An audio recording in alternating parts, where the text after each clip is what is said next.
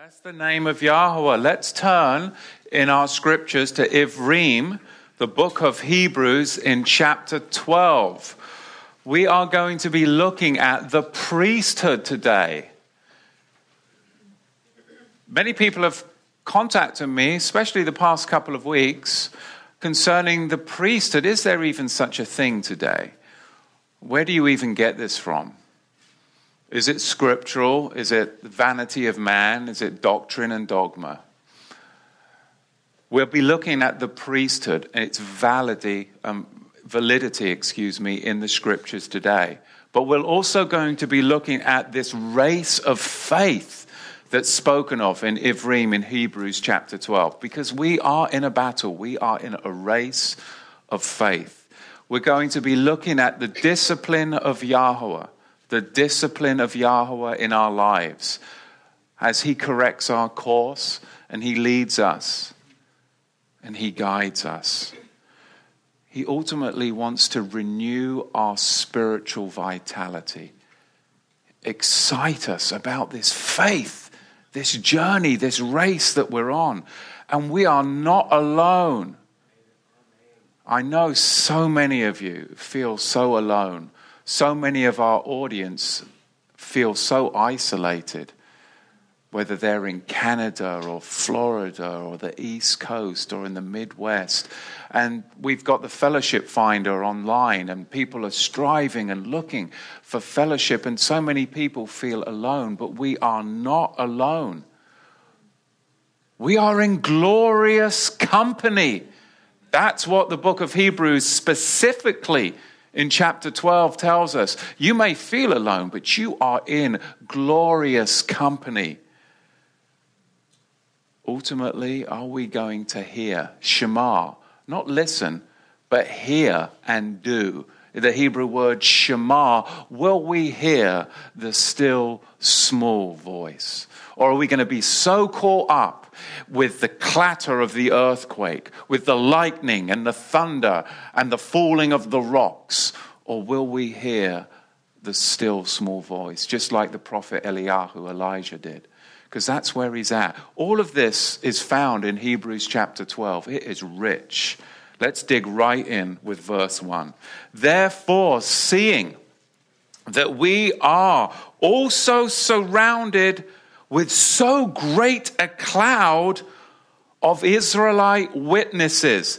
The Greek word there is nephos. Nephos.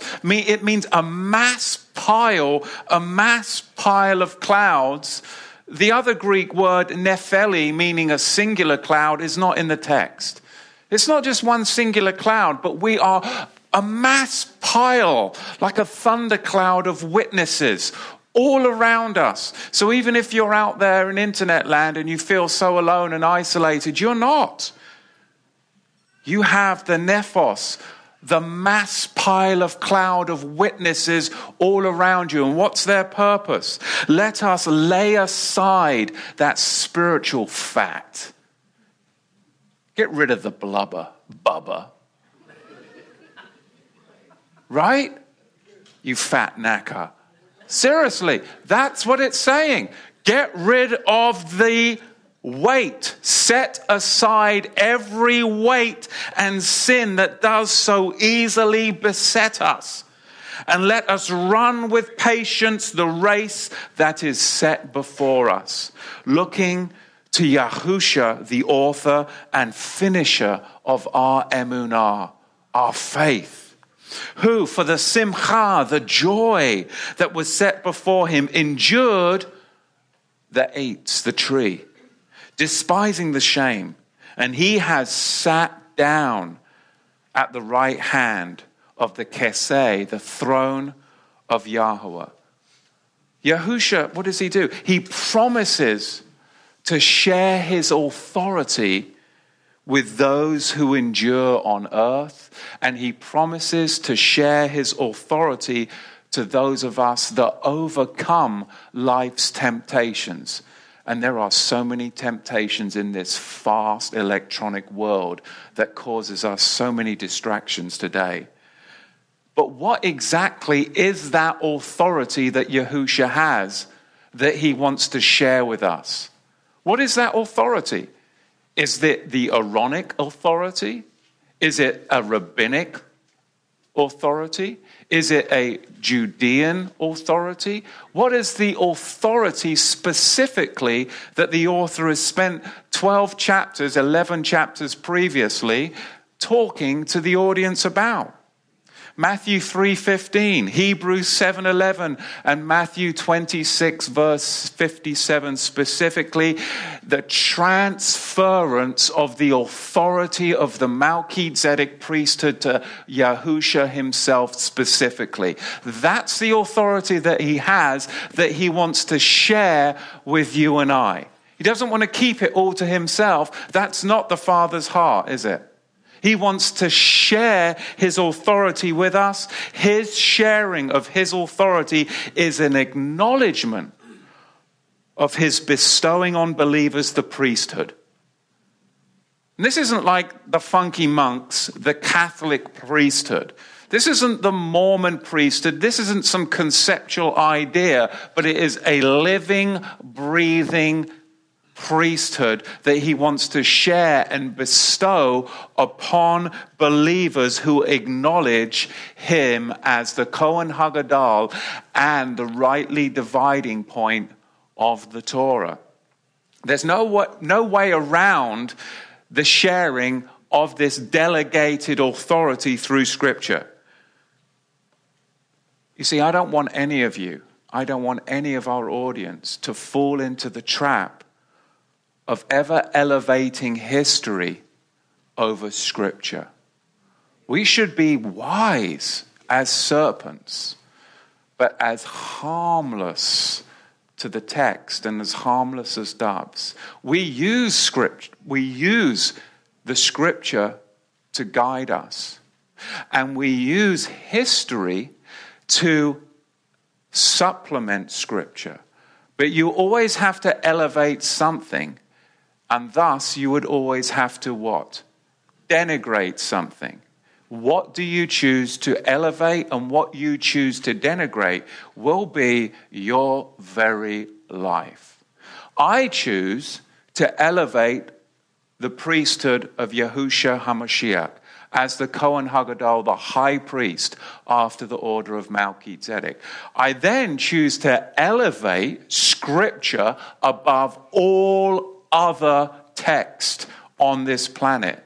And then I use history to supplement Scripture, but I know what I elevate is the word of Yahweh. We have to be careful, because otherwise, as Brad Scott so nicely puts it, you'll become so smart, you'll be just a pointy-head intellectual, and you'll actually become a what? A fool. Because you get so smart in yourself that you forget the elevation of Scripture over your intellectual ideas. Take it from me. Intellect and logic will fail you. It is only the emunah that the author is writing to the audience, speaking to the audience about faith, that will sustain you in trials and tribulation. Not how smart you are, not your logic as you try to figure things out, because you won't figure them out. That's why we have to elevate Yahusha and elevate the Scripture above all things. Look at the priesthood. Revelation 3:21. He who overcomes, I will grant to him to sit down with me on my throne. What is he doing right there? He is sharing with you his what? Authority. And we've already established that his authority is as the Melchizedek Kohen Hagadol. He is the high priest after the order of Melchizedek. And if he is going to allow you to sit on that priestly throne, which is what? A Melchizedek high priestly throne, then he is what? Sharing his authority with you. What? As a priest. Also, those that overcome and sat down with my Father on his throne. He who overcomes, I will grant to him to sit down with me on my keseh, my throne, as I also overcame and sat down with my Father on his throne. And he has made us a malchut kohanim, very particular Hebrew word there, malchut kohanim, a kingdom of priests to his Eloah and Abba, and to him be tifereth, glory, and dominion, leolam vayed, forever and ever, amen. Revelation chapter 1 verse 6, Revelation chapter 5 verse 10 uses this specific phrasing of what? Malchut Kohanim, or a kingdom of priests. And he has made us a Malchut Kohanim, a kingdom of priests. It's interesting because it comes across in the Greek as poieo, which means to make without any delay.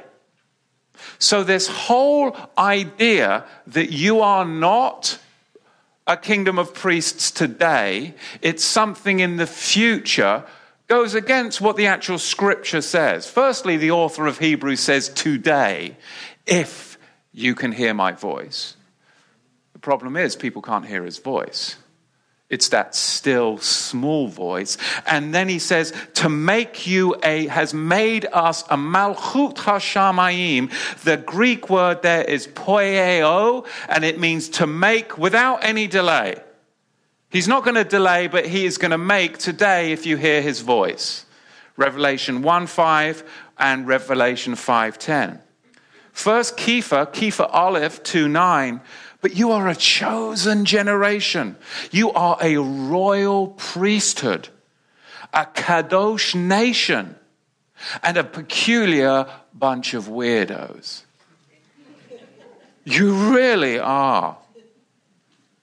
That you should show forth the tehilot of him who has called you out of darkness into his marvelous light, who in times past were the lo ami, not my people, but are now the people of Yahweh, who were the lo ruchama, the no mercy, but now have obtained rachamin, mercy. And I use the Hebrew there because we're going to link back to where the Hebrew is, because Scripture defines Scripture. Matthew Nolan doesn't define Scripture.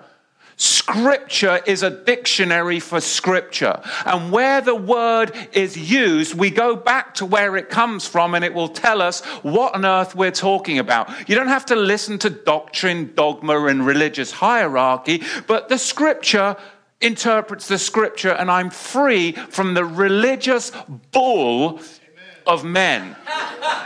I can't stand it. The lemmings will follow the religious hierarchy, but we follow the sovereign authority of the Holy Writ. And we're free. And this is what causes so much irritation in me and people dislike about me, is I can be very argumentative with my personality because I just say, sounds great. Understand where you're coming from. Show me the chapter and verse so I can get right on board with you. Ooh. Just give me the chapter and give me the verse and I'll sign right up. But it doesn't exist. It's a fantasy of 2,000 years of dogma that you were supposed to protest, being a Protestant in the 1600s, but you didn't protest further and enough, did you? That you took on so much more of the doctrine of the Catholicos that you find yourself stumbling over doctrine and dogma.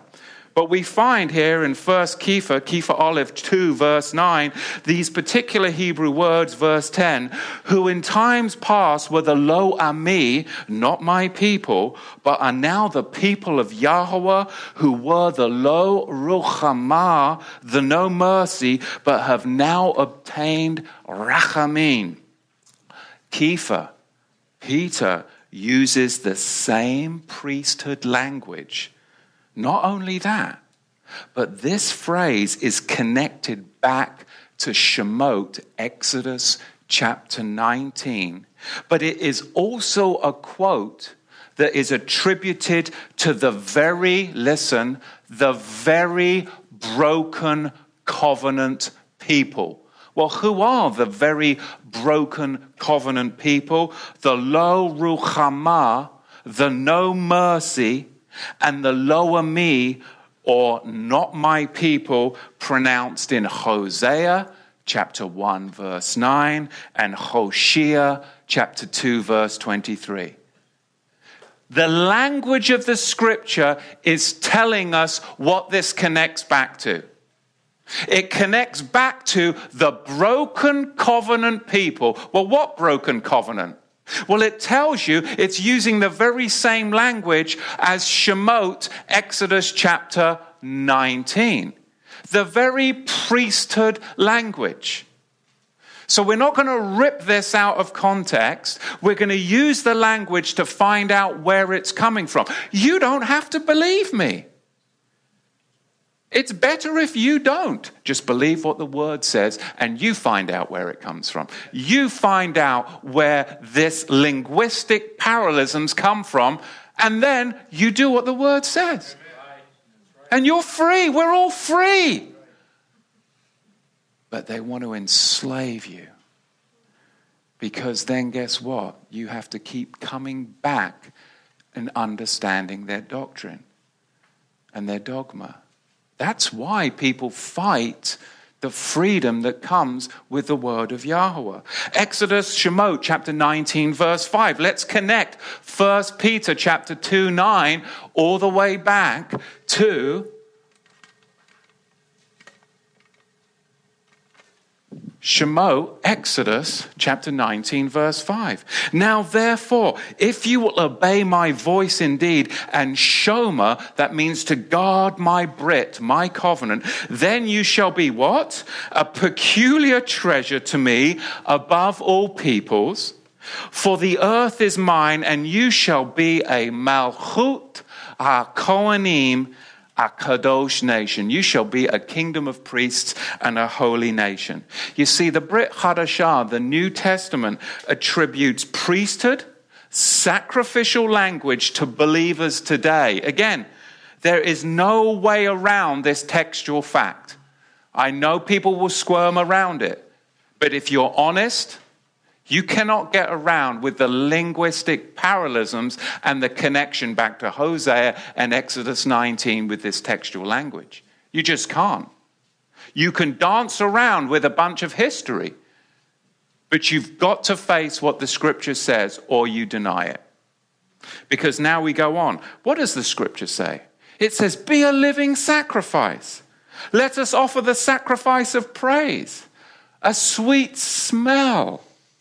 A sacrifice acceptable, pleasing to Yahweh. This is from various scriptures throughout the New Testament. What is that language? That is language that was once upon a time, but no more, attributed to the Aaronic priesthood, that now is attributed to you. It's priesthood language that is now attributed to you.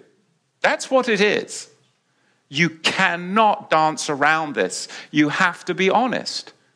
And you have to either reject the text, denigrate it, and now start to elevate history, and then everybody is then beholden to your intellectual pointy headism, or you go back to the scripture where every man, even the foolish, like me, can find out and become wise. Because any smarts that I have is purely by the grace and mercy of Yahushua HaMashiach. Because he will take what he started with and he will build it. And he took somebody broken and he's built me just like he's built you. So therefore he gets all the glory. That's ultimately what it's all about, isn't it? Not some theological institute and doctrines and dogmas of men. And you surpass your teachers, don't you? Because the word and the Ruach HaKodesh, Jeremiah 31:31, is your teacher. No man shall have to teach his brother. Why? Because the Ruach HaKodesh teaches you. I mean, I'll speak the word and I will bring and facilitate, but ultimately it's the Ruach HaKodesh, the Holy Spirit in you, that is teaching you and confirming his written word, is it not? And leading you. You're no longer beholden to man, but we are beholden to elevate the scripture and the one who teaches us, which is the Kohen Hagadol after the order of Melchizedek. So the Brit Hadashah, it attributes priesthood language, sacrificial language all over the place to believers today. You can't wiggle around away from that. This is the language that once upon a time was attributed to the Aaronic order, but like I said, it is no more attributed to the Aaronic order, but is attributed to the order of Melchizedek. The New Testament writers acknowledge the transfer of priesthood status to you and I today. To you and I today. Our author now is going to give us 2 incentives for exercising patient endurance. Why on earth should we be bothered to endure? Why should we be patient? He's going to tell us why. Number 1, verse 1, in fact, we are surrounded by so great a cloud of witnesses of the faith. It's likened to being in an arena, a stadium with the heroes of faith. They're all aligned around in the stands. But the thing is, this isn't Roman pagan games. This is not what he's communicating. They're not in the stands gazing at you, because then you would be a what? A gazing stock. In the preceding chapters, he said, no, we're not to be a gazing stock. The witnesses that are in the stadiums looking, the witnesses aren't spectators gazing like the pagans. They're witnessing to us concerning the faith. The fathers, the patriarchs, the saints in the Tanakh, the Old Testament, they witness to us of the faith, don't they? Where should we get our direction? From pastors? From the Pope? Or from the saints in the Tanakh, the Old Testament? They're the ones that should witness to us. What did Abraham do? You should do it. What did Isaac do? You should do it. What did Jacob and the sons of Jacob, Israel, because you are supposed to be the Israel of a lower Galatians, what did they do? Graft into that tree and produce the same fruit. Don't produce some pagan foreign fruit and say that it's acceptable to Yahweh. That's called syncretism, which is what this religious world we live in today does. Syncretism. We got a little bit of Jesus, and now we're going to syncretize a bunch of pagan Roman nonsense that the Catholics used to enslave the people, that we never had the common sense enough to protest enough from, and we're still going to do it 500 years down the road because we follow the dogma of men in the country clubs that we go to. No. You want to play silly? Fine. I don't know how long I've got left on this life, but it's not to play silly with your religion.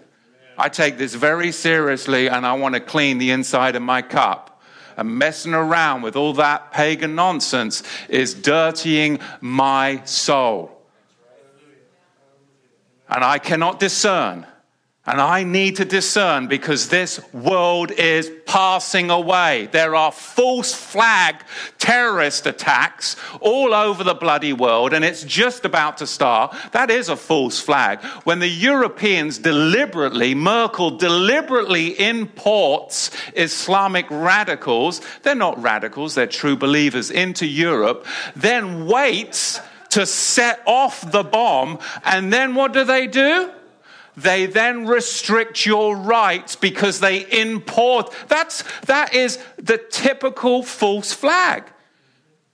And that's what they're doing, and they're going to do it over here too. Stand back, open up the borders, let them come in, so then they'll set off the devices that then will allow the New World Order to take away your rights and enslave you. So we do need to be discerning, don't we?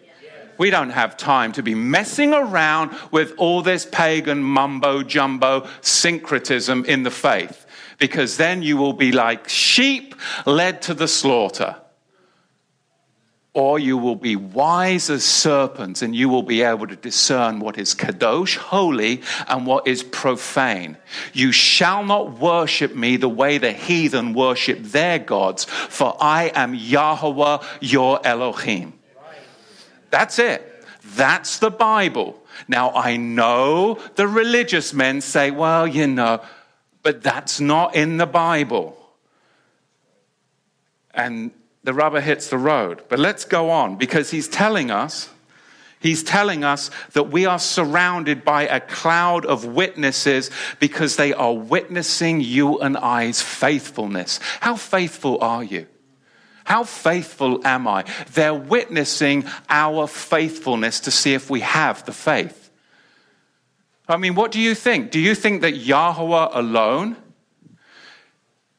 is the one that says, oh, Carol, yes, she has the faith? No.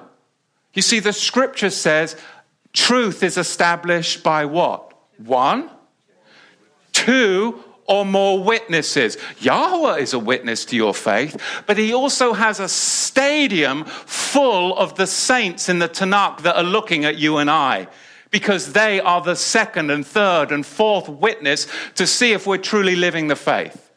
Or if we compromise. Will we be like Abraham, that will smash the idols in Terah's house and we'll cross over from one soil that's not producing much crop to a better soil that is producing 100-fold? I want to be like Abraham. And I have. That's why I got in a lot of trouble, is I start to smash the idols in my father's house. And you come out of her, my people. It's amazing stuff. But these are the witnesses that surround us. The saints from the Tanakh, they provide a witness with Yahweh to our faith. A matter is established on the basis of 2 witnesses. They're not gazing at us. They're witnesses of us. We are to be gazing at them as our examples of victory. They're the heroes of the faith, aren't they? They're the heroes of the faith. In chapter 11, those heroes are to be in our mind, encouraging us to believe that the race can be won by faith and patient endurance. Now, these witnesses, the Greek word for witnesses is martis. Martis. Martis, where, of course, we get our English word martyr. It has a very interesting history, this witness, the martyrs, because it originally had a sense of someone who saw something. Originally, you know how language changes over time? But it originally meant somebody who saw something, like a spectator at a game. But over time, it came to have a technical and specifically a religious meaning. One who had died for their faith and thereby witnessed to its validity. One who had died for their faith and therefore witnessed to its validity. And in light of chapter 11 and chapter 12 being retrospective, I believe the word martis, it already had a specialized religious meaning by the time that it was written down in this text. And we can see from a couple of passages in the Tanakh that suffering had already become associated with witnessing. Let's turn to Nehemiah chapter 9. Brother John, Would you be able to go out into the foyer and do like 50 push-ups or something? No, just turn I think the heat in the foyer is too hot.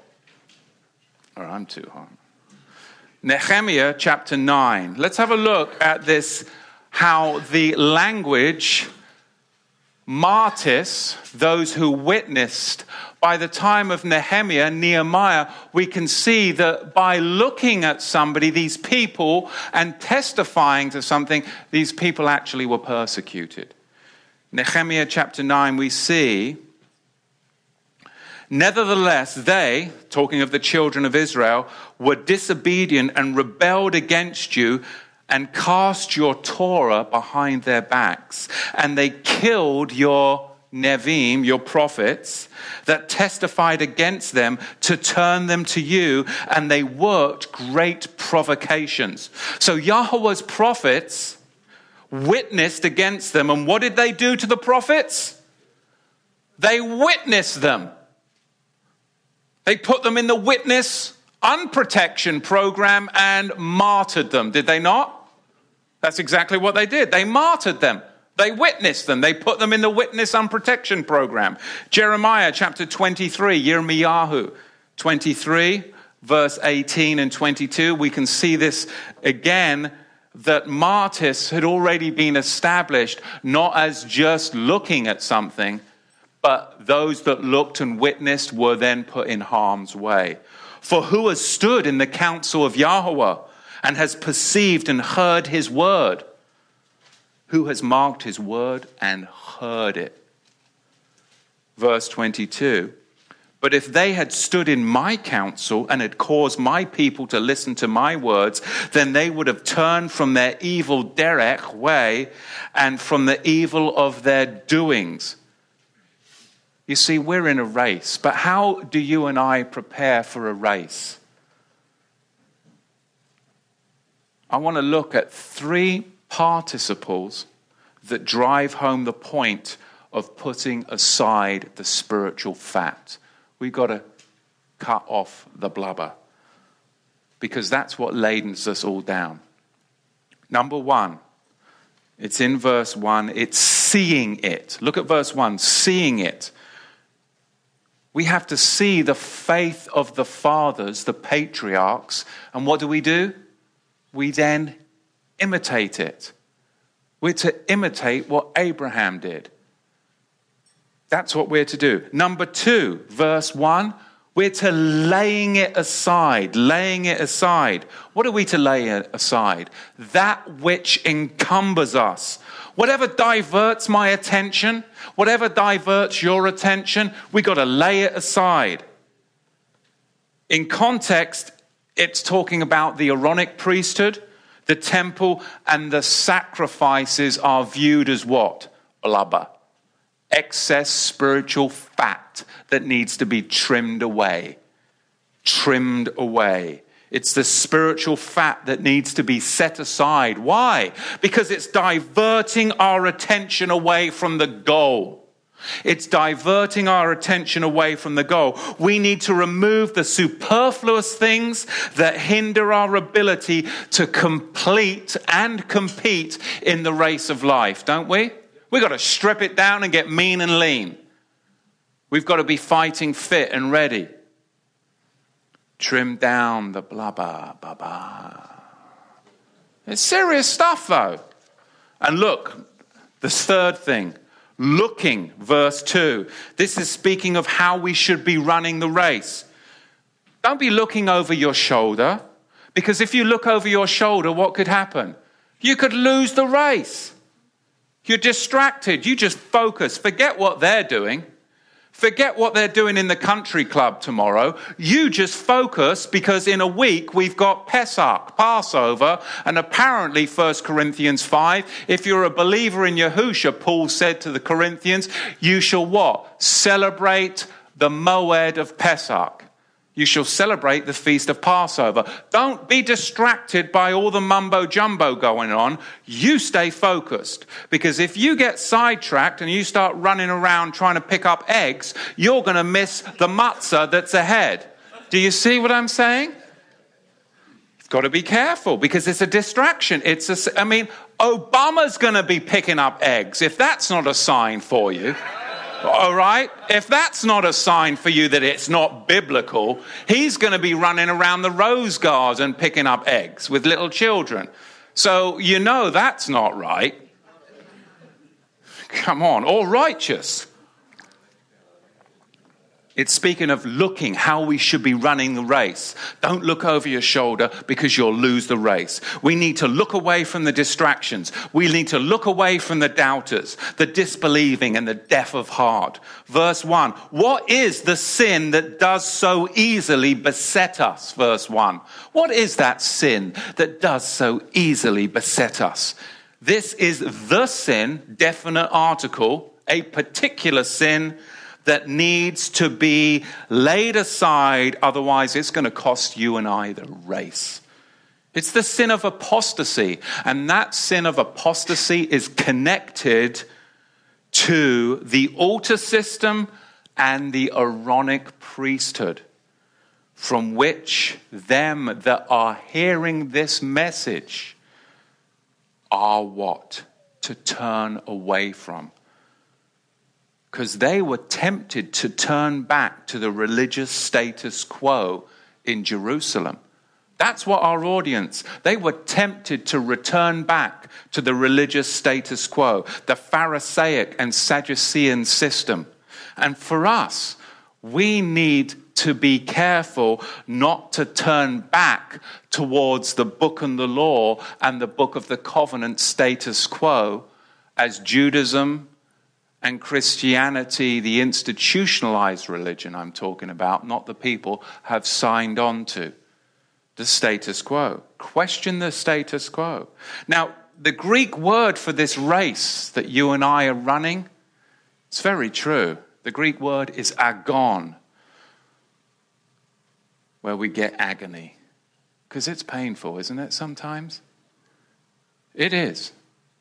Many of you have lost friends, have rubs with your family, especially around the feasts and festivals of Yahweh, because you no longer want to do the things that you used to do because you have the conviction that it's time to get off the teat and get on the meat. Right? I said that very carefully. Teat. But if I was feeling even hotter and saucier, I might deliberately say something else. But it is agon. It's agony. It's an agonizing race with much pain and with a lot of heart pounding. How many of you have opened the Bible and you're trying to share your faith to people and you're like, no, it doesn't say that. Calm down. It's a heart pounding, agonizing race. Especially if you get into scriptural debates, right? Look at the second. The second incentive for enduring patient endurance is the suffering of Yahusha himself. What kind of attitude we have? Will it either be our success or the attitude we have will be our downfall? What's your attitude like? Verse 2, what was the joy that was set before Yahusha? That he would sit down at the right hand of the Father and be restored to glory. He focused not on what was immediately in front of him, did he? But he focused on the goal, which was to finish well, which is our example. Verse 3, for consider him that suffered such opposition from those sinners against himself, from those who opposed their own beings, so that you do not become discouraged, nor you become remiss. Ye have not yet resisted to blood, striving against sin. No one in this group that the author is addressing has yet suffered unto death. Do you see that? Verse 4, not resisted to dam. Not resisted to blood. So this tells us to who this writing is addressed, doesn't it? Is it addressed to those in Jerusalem? Why not? This author the writer of the book of Hebrews, is he addressing a Jerusalem audience, the city, not the heavenly city, but the earthly city 2,000 years ago? It says that they had not yet resisted unto blood, but we know that what? Zephaniah, Stephen, he resisted unto death, didn't he? We know that Yaakov, the half-brother of Yahusha, what happened to him? He resisted unto death, and where were they? In Jerusalem. So our audience cannot be in Jerusalem. You see how we connect it? So we know that they are outside of Jerusalem, I believe in Judea, outside of Jerusalem, because they had not resisted unto death. It disqualifies a Jerusalem audience right here. Verse 4, striving against sin. Striving, the Greek word for striving there is antagonosomai. Antagonosomai. That's its complete form. This is where, of course, we get our English word antagonize and agony from. Antagonize and agony. We need to do what then? What do we need to do with sin? That sin that's in me, I need to antagonize it. That's what I need to do. We start antagonizing the sin within each other if we're truly in the faith. So that's why you're all salty. We've got a particular salty crowd in the back, the 4 of them right here. But that's what we do, is we start to antagonize one another, and we antagonize the sin. That's what we should do. If we see it in the assembly, we call it out. Because this isn't a country club, right? So that's why we antagonize, and then people say, oh, that Matthew, he's so antagonistic. Yes, I'm supposed to be, and so are you, when it comes to the faith. If we're really walking this out, right? Verse 5, and you have forgotten the exhortation that speaks to you as to children. My son, despise not the chastening of the Master Yahweh, nor grow weak when you are rebuked by him. Verse 5, we need to mature as Yahweh's children, don't we? We need to mature. Don't forget the exhortation that your sons and daughters. You see, there's so many distractions, head turners that would encourage us to forget that we are a kingdom of priests and a holy nation and a royal priesthood. But don't be distracted by those head turners. You keep on focused. Now, have forgotten in verse 5, have forgotten is the Greek word eklathomene, which means made of little account. Have forgotten is the Greek word eklathomene, which means made of little account. I mean, the question is, why? Why would anyone want to make the priesthood of little account? Why would anyone want to turn your head away from the priesthood? Why would they want to make that of little account? Because it discomforts theologians that the power of the priesthood rests in the people. Not the hierarchy and not the hegemony. And that is very troubling to the status quo. That the people have the power and the anointing. Verse 6, for whom the Master Yahweh loves, he chastens and scourges every son whom he receives.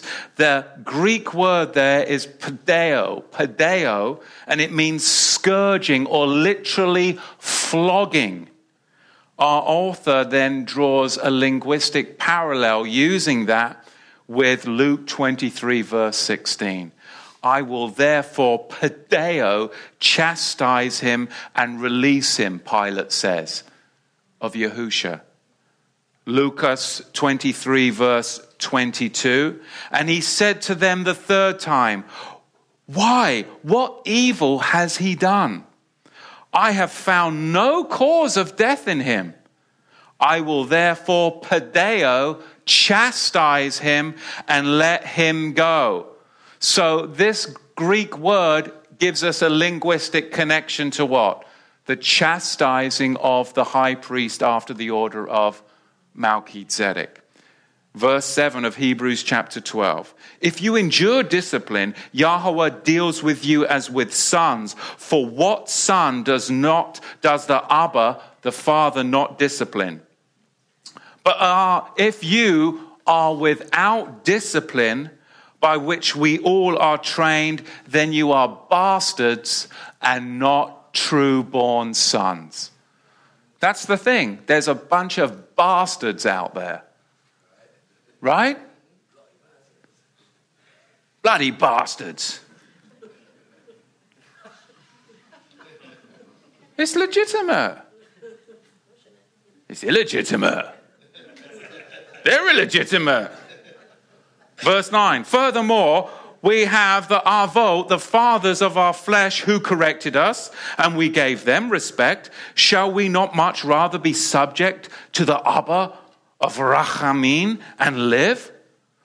For they truly, for a few days, disciplined us after their own understanding.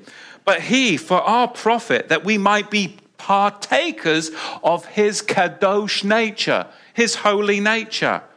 Now, no discipline for the present seems to be fun, but sorrowful. Nevertheless, afterwards it yields fruits of shalom, peace, to those who are trained by that discipline. Of course, he's quoting from Mishlei, Proverbs chapter 3, verse 11, which proves two things. Number one, Yahweh disciplines those that he loves. And number two, discipline is a sign of sonship. It's a sign of sonship. Don't regard discipline lightly to the point of making little account of the importance of the priesthood, the sacrifice, and the temple of Mashiach. Don't regard the discipline to come lightly. You see, if you're tempted to forget all that has been taught and admonished thus far, you will be disciplined. That's what the author is communicating. If you decide to slip back into the status quo of the Aaronic priesthood, temple, and sacrifice, don't expect that when the Romans come in 70 that you're going to live. You're going to die. Now, history does record to us that the audience from the writer of the book of Hebrews, history does record that they left and they heeded the author's instructions, that they left and crossed over the Jordan for 3 years, and not one of the audience died in the revolt of 70. Yet there were millions in Jerusalem that died when the Romans came in and sacked Jerusalem in 70 of the Common Era. But history testifies that our audience, they listened to the author and they left Jerusalem, they crossed over the Jordan, and for 3.5 years they waited, and not one of them died by the hands of the infidels. Isn't that amazing? Because they listened. How many are going to listen to the words of the author today in this generation for the same admonishment? Or how many are going to be rounded up in the FEMA camps and rounded up by the New World Order because they don't listen and they cannot discern? Will we listen? Because it's the same battle. There is a parallel, we live in a parallel universe, except I believe that we are the final generation. But this message is still for us today.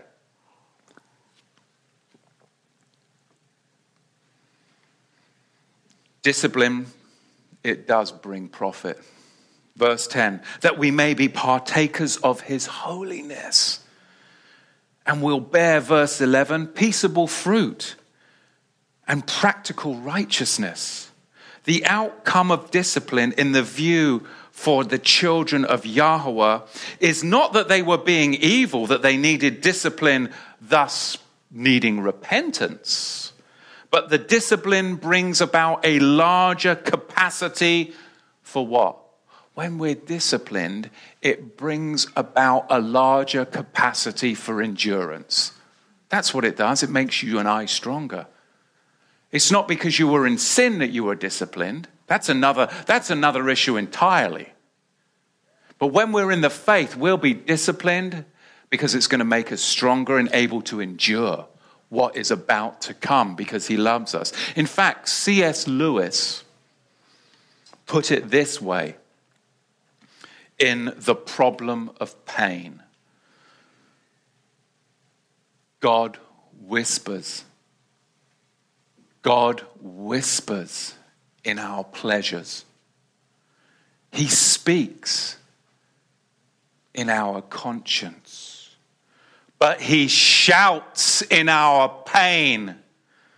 It's his megaphone to a deaf world. And he does. And he does. You see, the context is suffering due to one's faith. Not one's downfalls and sin, which of course is another subject entirely. Verse 12, therefore lift up your hands that hang down and the feeble knees, and make straight paths for your feet, lest that which is lame be turned out of the way, but let it rather be healed. There's 3 illustrations now, if you caught it, using the human anatomy. Number 1, in verse 12, the Greek word anathopareme speaks of one becoming a deformed weakling in need of reinvigoration because their muscles have atrophied. Their muscles have atrophied. How many people do you know whose spiritual muscles have atrophied? They may have come to the faith 20, 30, 40 years ago, but they've just sat in the pews and their muscles have become atrophied. Their spiritual muscles have become atrophied. Even Moshe Rabbeinu, what did he have to have done so that he could have victory? He had to have his hanging down arms held up so that he could defeat the what?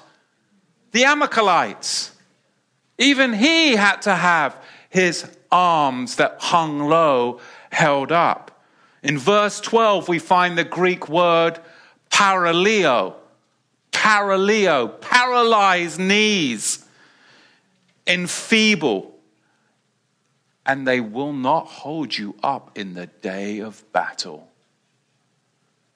Number 3, the third illustration utilizing the human anatomy. Make straight paths for your feet. Why? Why do you need to make straight paths for your feet? Who cares? Because the weak-kneed, think about it, the weak-kneed will be knocked out of joint because there's boulders, right? They're already weak at the knees and there's a boulder. Then what's that going to do? They're going to have to what? They're going to be even more crippled. So make straight paths because the weak-kneed will be knocked out of joint by boulders, by pitfalls in the road, and they won't get any healing. Why must the path be made straight? Because they keep going in circles, around and around and around with their faith, pulling themselves out of joint. And because they keep going around and around with the pagan syncretism, which is now their established dogma and faith in the 21st century, they become out of joint. They get knocked over by all the stumbling blocks that are put before them, and they become kolos, Greek, lame. They become lame. Do you realize that the institutionalized church is catering to the lame tomorrow? That's what it's doing. Because they never protested enough from the Catholic syncretism that was established in 325 at the Council of Nicaea to try and accommodate the wars in Rome. It's such a sad testimony. He died so that we could live, not so that we would compromise. It's interesting, this Greek word kolos, I mean, I love finding words in Scripture and then going and finding them in other places. The Scripture is the dictionary for the Scripture. Let's find where this Greek word kolos comes from. Melachim Aleph, very telling indeed. 1 Kings chapter 18 verse 21. You know when the Lord was up there on the mountain, Baal, that is the name of Baal. Go into your Webster's dictionary. The name of Baal is the Lord. So you have to be careful, because if you follow the doctrines of men, you'll actually end up choosing Baal for your master instead of Yahweh for your master. 1 Kings chapter 18 verse 21, Elijah says to the prophets of the Lord, Baal, how long will you be limping, kolos, lame between two opinions? If the Lord is Elohim, serve him. But if Yahweh is Elohim, then serve him. Who are you going to serve, the Lord or Yahweh? And now, today, most people will serve who? The Lord, because they haven't been taught the name of their Elohim. Yet Islam knows the name of their Elohim. But we don't know the name of our Elohim. And you'll be hopping between two opinions and you'll become lame. Because today is not, we do not have the luxury that they had 100 years ago. We do not have the luxury that they had 50 years ago. Because if you don't know the name of your Elohim, then your head will roll with the saber of Islam. So you either stand up and you know who you serve, or you fall. Because there are many gods and I do not serve God. Who's God? Who the heck's God? Thank you. The Middle Eastern deity of luck and fortune. No, we serve Yahweh Elohim. There's only one. Allah is one of the 365 daily deities that was in the Kaaba. And if you don't say that you'll serve him, you'll lose your head. It's called the mark of the beast. Or you stand and you say you serve Yahweh, or you be between two opinions and you're not sure, and you're serving the Lord. That's exactly what Elijah tells us in 1 Kings. We don't have time. There has always been a remnant, and he's always called his people because he circumcised their hearts and he pulls them out. But if you're with the masses, that's the broad road. And now is the time to be pulled out of it. Because there's a whole bunch of beloved, and I mean it, beloved Christians that have been so duped and they're between two opinions that they're not even sure, especially if you go to the Bible Book House and you pick up a New Testament that is translated for an Arabic speaker. They actually put wherever the Lord is, because it's substituted, they put Allah. Oh, because the Lord and Allah is just a name for God. And now you're between two opinions. You're not sure anymore because nobody told you that the Yod He Wah He got removed from the text close to 7,000 times and replaced with Baal the Lord. And now if you were in Elijah's position, you would make the wrong decision. This is some crazy stuff. But because it's tradition and everybody's doing it and you're looking around and not focused on the finish, and you're looking around, well, everybody else in the church is saying it. You're not going to make the end of the race.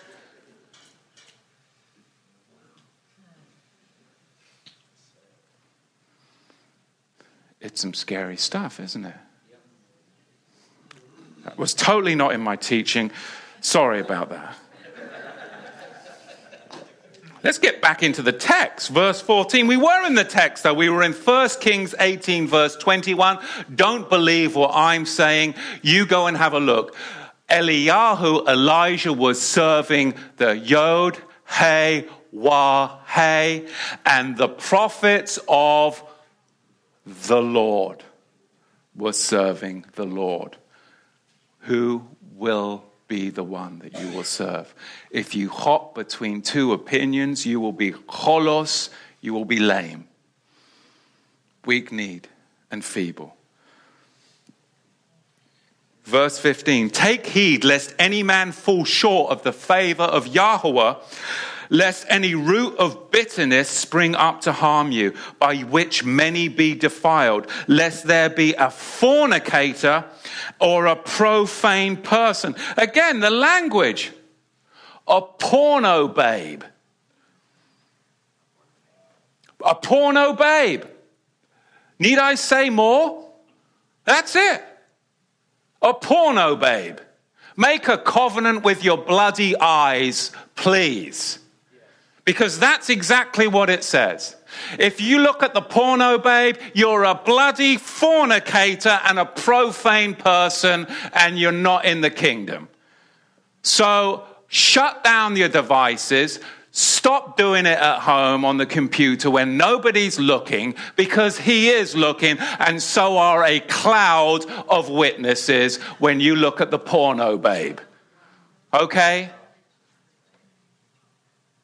I mean, I don't stand up here to compromise, and I'm not going to, because it's despicable. So there. As Esau, who for one morsel of meat sold his Bechorah, his birthright. Verse 17, for you know how that afterwards, when he would have inherited the bracha, the blessing, he was rejected, for he had no chance of recovering it, though he sought it carefully with tears. Verse 15, take heed, look carefully. The Greek word there for looking carefully is eskopeo, which is where, kind of ironically, where we get our English word episcopal. So I think the Episcopalians should change the name of their religious denomination, because they are not looking carefully into the word, are they? But that's what they're named after. The people who look carefully into the word have neglected to look carefully into the word, because they've syncretized a whole bunch of paganism in with the true faith. They shouldn't be called Episcopals. I should actually be wearing a dog collar, and so should you. We are the Episcopal congregation of Torah to the tribes, because we do carefully look into the word of Yahweh, right? That's what it means. Episcopal, to look carefully. It comes from the Greek word episkopeo, means one who is supposed to look carefully into the word. We're to see and to have constant spiritual oversight into each other's lives. Be careful, because there is a 3-stage progression downward that we do not want to be a part of. Number 1, failure to progress. The lame that we will see tomorrow have failed to progress. It's very dangerous. Failure to progress. A moral separation from Yahweh by falling short and coming entrapped with syncretism. A failure to apprehend and appropriate chesed, his grace, properly. Number 2, on that downward spiral in the 3-stage progression, infidelity. Failure to appropriate grace will lead to bitterness, which will result in the bitterness spilling over and causing defilement of many. The root manifesting itself with murmuring, backbiting, maliciousness, failing to have peace with all men. And the 3rd downward spiral, contempt of duty and privilege. Esau trampled underfoot spiritual things, as our audience also was tempted to do in regards to the priesthood of Melchizedek. Esau was profane. Why? Because he did not obtain kedushah. he did not obtain holiness. You see, there's two obstacles to holiness. Kedushah, kedoshim. Number one, personal impurity, being a fornicator and sexually immoral. And number two, failure to grasp hold of that blessing that is set before you. You see, don't barter or throw away the blessing of the priesthood that the author has set before us in favor of going back to the religious status quo. Esau is an example of a son who was rejected on the basis of the decision he made. The decision he made was what? Irrevocable. It was irrevocable. Oh, I changed my mind. And I'm going to cry the tears of Esau. Too bad. It's too bad. It's an irrevocable decision that you made.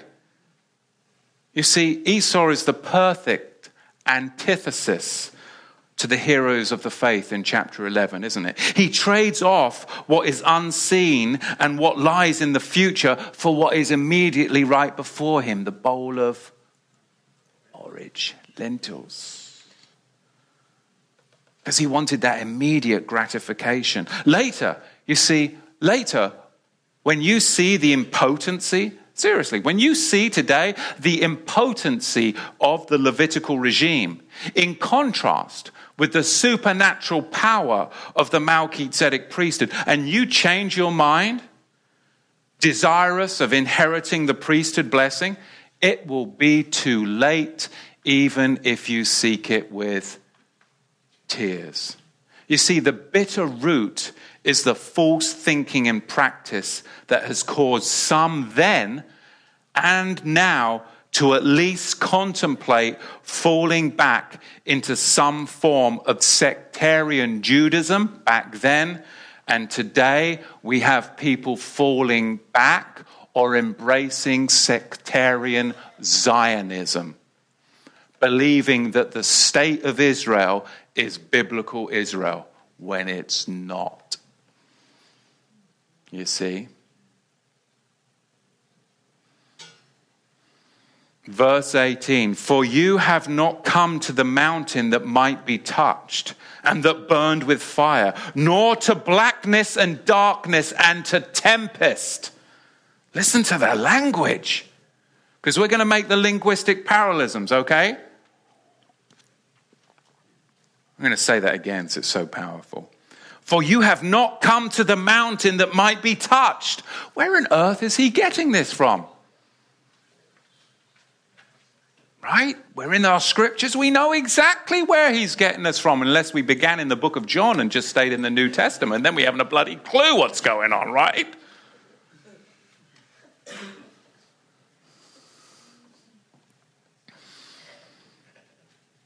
For you have not come to the mountain that might be touched and that burned with fire, nor to blackness and darkness and tempest, and the sound of the shofar and the voice of words, which voice that they heard begged that the word should not be spoken to them anymore. Verse 20, for they could not endure what was commanded, and if so much as a beast touched the mountain, it was to be stoned or thrust through with a spear. And so terrible was the sight that Moshe said, I exceedingly fear and quake and tremble. But you have come to Har Zion, Mount Zion, and to the city of the living Eloah, the heavenly Yerushalayim. Why on earth then, if there is no priesthood today, please textually tell me why on earth our author is talking about the Melchizedek priesthood and now taking us directly back to Exodus 19 through 24:11. It's the book of the covenant that he's referencing. Why is he doing that if the Melchizedek priesthood is not for you today and it's got nothing to do with the book of the covenant? You're going to have to throw out the book of Hebrews, denigrate scripture, elevate history. That's how you'll do it. That's how you'll fleece the sheep. So that's what they'll do. But not you and me. Because we're not infidels. Verse 23, the Melchizedek nation of priests. It's referencing Shemot 19 verse 5. They were always viewed as the firstborn. Their ordination is enrolled from before the womb. Where? In the Shamayim, in the heavens. Our author is speaking on the calling from heaven upon our lives. You and I have a calling from heaven upon our lives. We are already enrolled, ordained in the Melchizedek priesthood in heaven. That's what the text says. It's a calling of security, in contrast of a calling shrouded in fear and terror and trembling. What do you want? A calling of security? Or do you want a calling that is shrouded in fear, tempest, terror, and trembling? You choose. That's what he's contrasting. And he's referencing back to Shemot 19. You see, what do you want? And why are so many that have woken up to the great tribulation reality that the scripture does not teach there's going to be a pre-tribulation rapture, that you're actually going to go through the tribulation? Why do so many then start packing everything and being fearful? Oh, I've got to get my beans, I've got to get my ammunition, I've got to get my backpack, and we're going to run away right now, and it's fearful. No, we make provision, yes.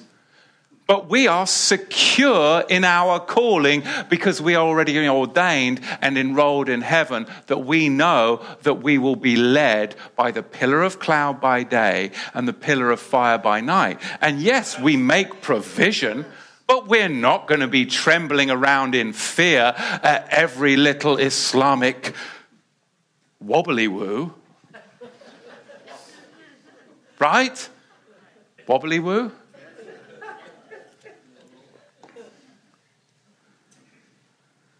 Verse 22, and to an innumerable multitude of heavenly malachim, angels, to the gathering and congregation of the Bachorim that is enrolled in the Shamayim. The priesthood is enrolled in the heavens. I mean, I should be dead 100 times over for the devil may care life that I've lived. But I'm not. You're not. Why? Because we were enrolled in the Shamayim in spite of ourselves. In spite of ourselves. We were enrolled in the Melchizedek priesthood in the Shamayim. That is called positional sanctification. But because I have positional sanctification and I'm enrolled in the Melchizedek priesthood in the Shamayim, I have a duty. I am duty bound to walk out personal sanctification to testify to my positional sanctification, and that is the Melchizedek priesthood walked out on earth. You don't neglect your personal sanctification because you have positional sanctification. They are intricately connected. The priesthood is today. It is today. It's practical sanctification that I walk out today to testify to my positional sanctification. He's talking about practical sanctification, priesthood today, with, of course, positional sanctification, the enrollment in the heavens. You see, this year at Pesach, at Passover, we'll have a confirmation. Confirmation of what? Our ordination into the Melchizedek priesthood.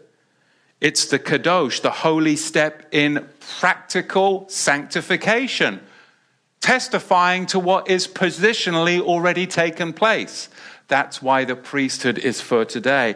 That's why we're being ordained, not for some mystical power, but with the goal in mind of positional sanctification, we have a duty to walk out practical sanctification at Passover, don't we? Yes. We do. The priesthood, in some, on ordination. And this is what some of our author's audience had trouble grasping, and apparently some still have trouble grasping today. We are ordained and enrolled into the Melchizedek priesthood in heaven. That's positional sanctification. And we're to confirm that ordination publicly at Passover. And that's practical sanctification. Or you will have no part of him. That's the foot washing procedure. Remember Yochanan Har-Matbil, John the Immerser? He didn't want to, at first, wash Moshiach's feet. And he said, if you don't do it, you'll have no part of me, which was his priesthood. You see, the foot washing ceremony connects all the way back to the covenant of Bereshit 12, Genesis 12, 14, because you see it, that connection rod, later in Genesis 18. And we'll talk about that next week as we do the teaching on the Passover. You see, it was only with the golden calf breach that the Levites replaced the nation of priests with a nation with a priest. That's all over now. Don't ever let anyone distract you and let you gaze over here, gaze over there, towards anywhere else. Because the reality is, our high priest, after the order of Melchizedek, and his new covenant priesthood is for us today. Hebrews 7, 2 Peter 2, verse 5, 2 Peter 2, verse 9, Giliana, Revelation 1, 5, and 20. You see, the book of the covenant was ratified when? The book of the covenant was ratified in the context of what? It just told you, terror, burned with fire, blackness, darkness, tempest. You have to ask yourself the question, why was the book of the covenant ratified in the context of terror? Yet, the new covenant was ratified with the absence of terror. Was it not? So the book of the covenant was ratified with darkness, tempest, terror at the mountain. Yet the new covenant is ratified with the absence of terror. You see, the book of the covenant was ratified in the context of terror to elicit, to bring to mind the Genesis 15 death penalty position that was 430 years earlier. The mountain of terror was the fruition of those promises, but it didn't absolve the responsibility to the covenant terms laid forth with, did it? Hence the terror. The new covenant was ratified with the absence of terror. Why?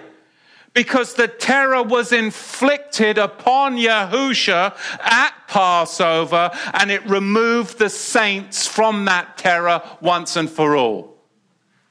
It's amazing.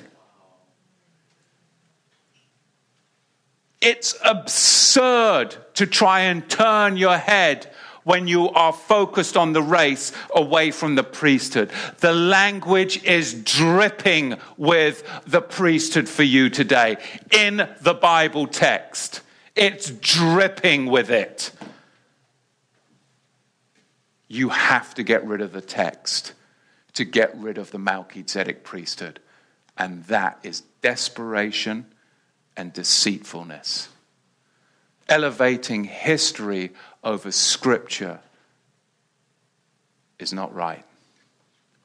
History supplements Scripture and supports Scripture, but you've got to choose what you elevate and what you denigrate.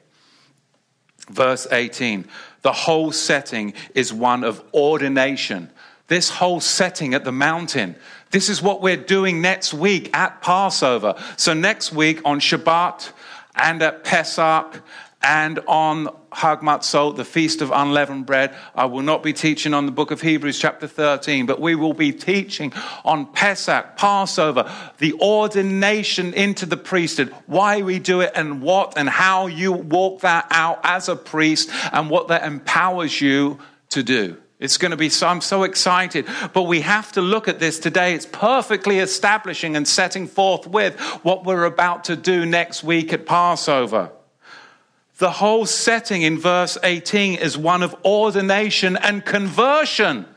One of ordination and conversion. In fact, look at verse 18 of our text. The main verb that controls the contrast, I love this, is proselythete. Proselythete, where we get the word proselyte.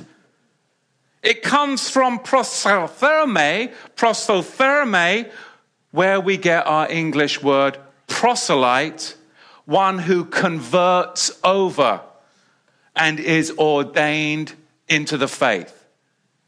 You see, we're supposed to convert over and be ordained into the faith. We've converted from the book of the law and its Aaronic priest to the new book of the covenant, ordained into the priesthood as the general assembly of the firstborn that comes from Mount Zion.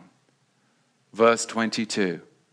And to an innumerable multitude, of heavenly malachim, angels, to the gathering and congregation of the Bachorim, firstborn, that is enrolled in the Shamayim, heaven, and to Yahweh, the Shofet, the judge of all, and to the Ruachim of Zadachim, the righteousness and those made perfect, and to Yahusha, the mediator of the Brit Chadashah, and to the dam, the blood of sprinkling that speaks better things than that of Abel.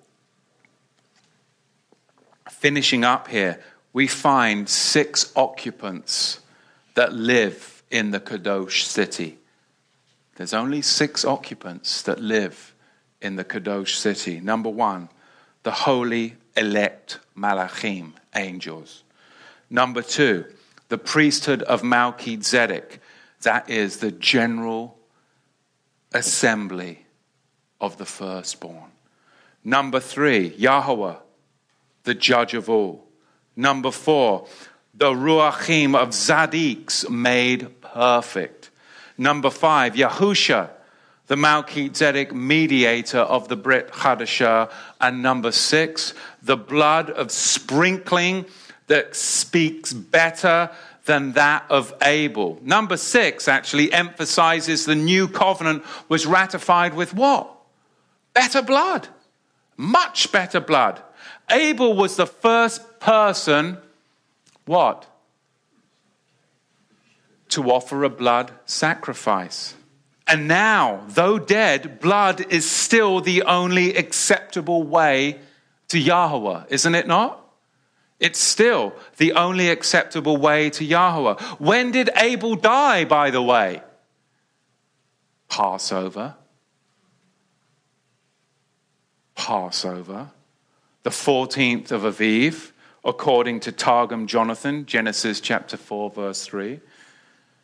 You see, there's 3 prerequisites that can save you or rob you of salvation, depending upon your choices in relationship to them. Number 1, we find the Greek word ikor.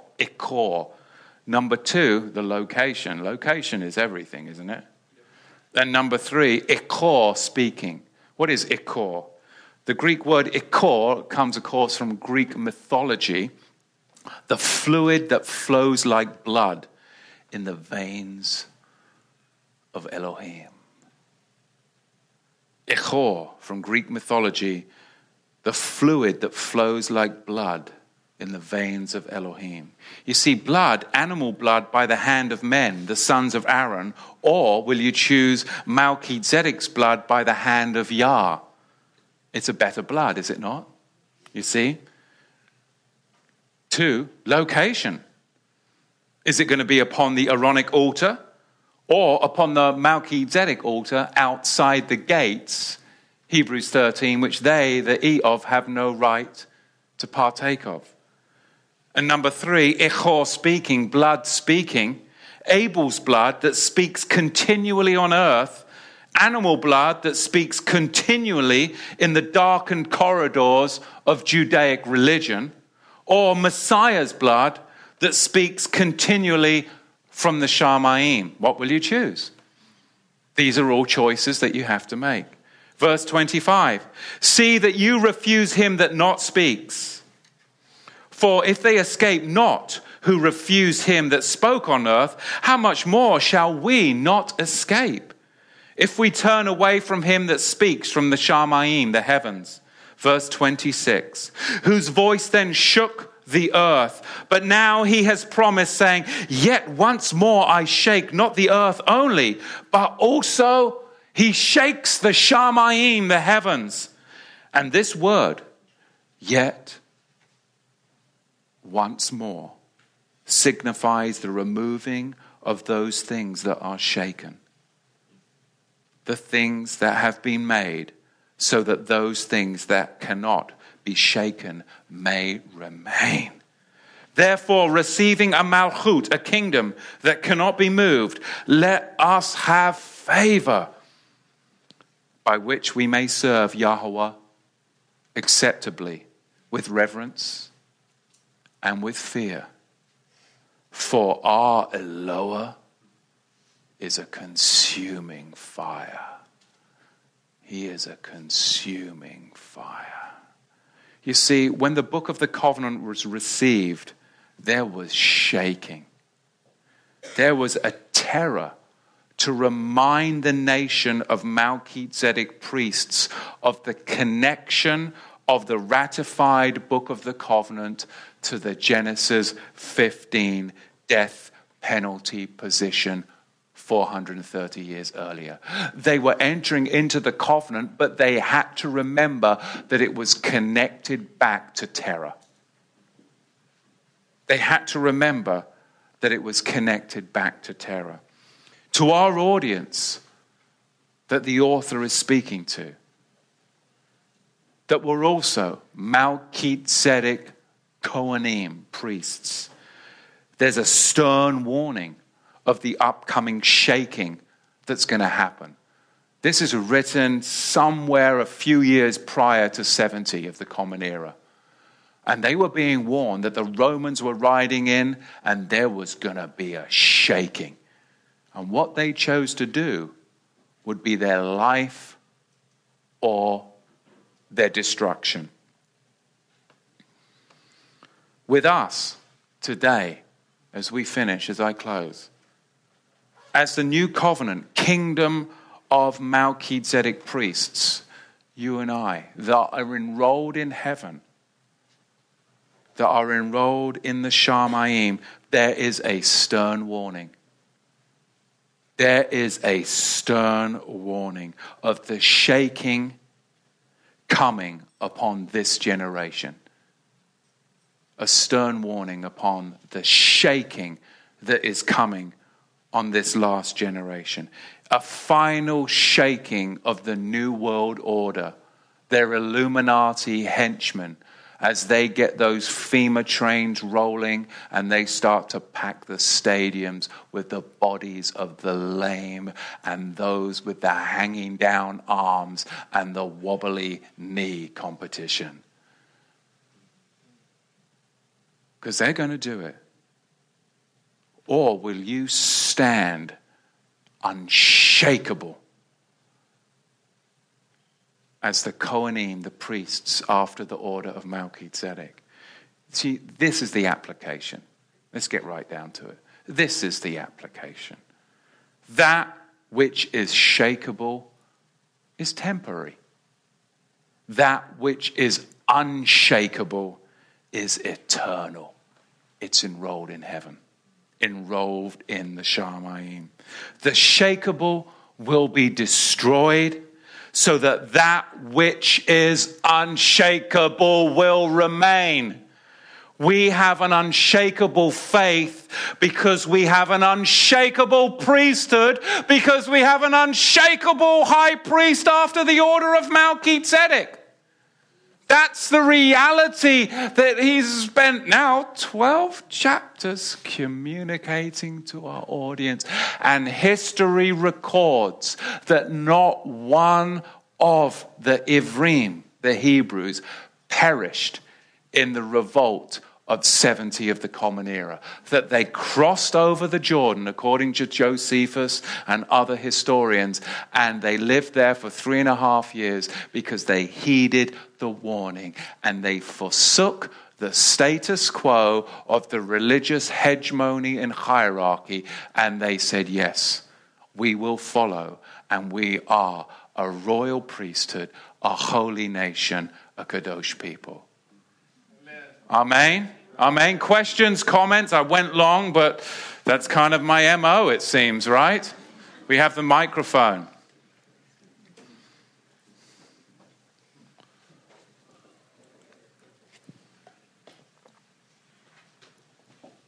Is there a connection between the 3.5 years that they were safe and the 3.5 years that we anticipate being in the wilderness? Isn't that amazing? Isn't that amazing? Yeah, I mean, that obvious connections, right? Obvious connections right there. Got to cross over the Jordan. That's what he's calling us to do.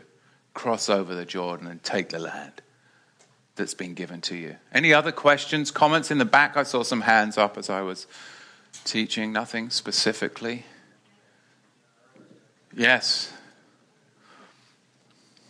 Could you expand a little bit on in 12:1, when you said the definite article was sin, the sin of apostasy? Could you unpack that a little bit more? Okay, the sin of apostasy. You see, what had happened, is that there was a physical judgment coming upon the nation, because the nation as a whole had rejected Yahusha on the basis that the Ruach, the spirit that was in him, was in fact a unclean shad, demon. So that was the sin, the definite article of apostasy. They rejected the Mashiach as a nation because they accused him of having a demon. Now, associated with that was the religion of the day. The Sadducees and the Pharisees, the whole religious hegemony, had rejected Mashiach on the basis that they said the Ruach in him was a shad. That is the sin of apostasy. If you then return to that religious hierarchy that has made that judgment, you will be caught up in that judgment and face a physical death, which is exactly what happened. Those that returned to the Aaronic temple system, they died a physical death, millions of them, when the Romans rode in. It was only those that questioned the religious status quo, said, no, we follow the Melchizedek high priest. Acts chapter 6, many of the priests of the Aaronic order were leaving and coming to the Nazarene faith, and they went outside the gates where those that remained in apostasy had no right to come to the altar up on the Mount of Olives where Mashiach was nailed to the tree. They have no right to eat from that altar, which was actually the Paraduma altar, the altar of the red heifer, where Mashiach was sacrificed. Today, again, we have to make that decision. Will we go with the religious status quo, or will we go with the priesthood of the order of Melchizedek? Because the religious status quo syncretizes and it calls something holy that is profane, and it calls things that are profane holy. But Yahweh says, my people shall not worship me the way the heathen worship their gods. But the other religions out there today that have compromised the faith have syncretized the faith, just as they had back in the time of Yahusha. It was a syncretism. They had mixed in Herodianism Romanism, Greek paganism, into the Sadducean religious Aaronic system, that even Ezekiel, he went into the temple and he said, they've got their back to the altar and they're weeping for Tammuz. Of course, Tammuz is associated with Christmas, and of course his mother was Easter, the bare-breasted fertility goddess, and so forth and so on. It's insane. And that's the world we live in. They tell you it's black when it's white. They say it's up when it's down. They say it's holy when it's profane. And they call something clean which is unclean. That is the religious hierarchy. And Yahweh has always called his remnant people who are circumcised of heart, and they say, something doesn't smell right. Can you give me the next verse, please? Because it doesn't say that in my Bible. And then you slowly get pushed out. Question everything. Elevate scripture and elevate Yahusha. Denigrate religion, doctrine, and dogma. Amen. Abba Yahweh, we thank you for the discernment that you are putting on your people today as the time is pressing. We thank you, Abba, for your holy, holy, kadosh, kadosh name. And we thank you for your son, Yahusha HaMashiach, who is the Pesach lamb, the lamb, Abba, that's enrolled in the Shamayim, that we are enrolled in the Shamayim, and he wants to share that high priestly authority with his people as a kingdom of priests, a Malchut Kohanim. Amen. Amen. Thank you.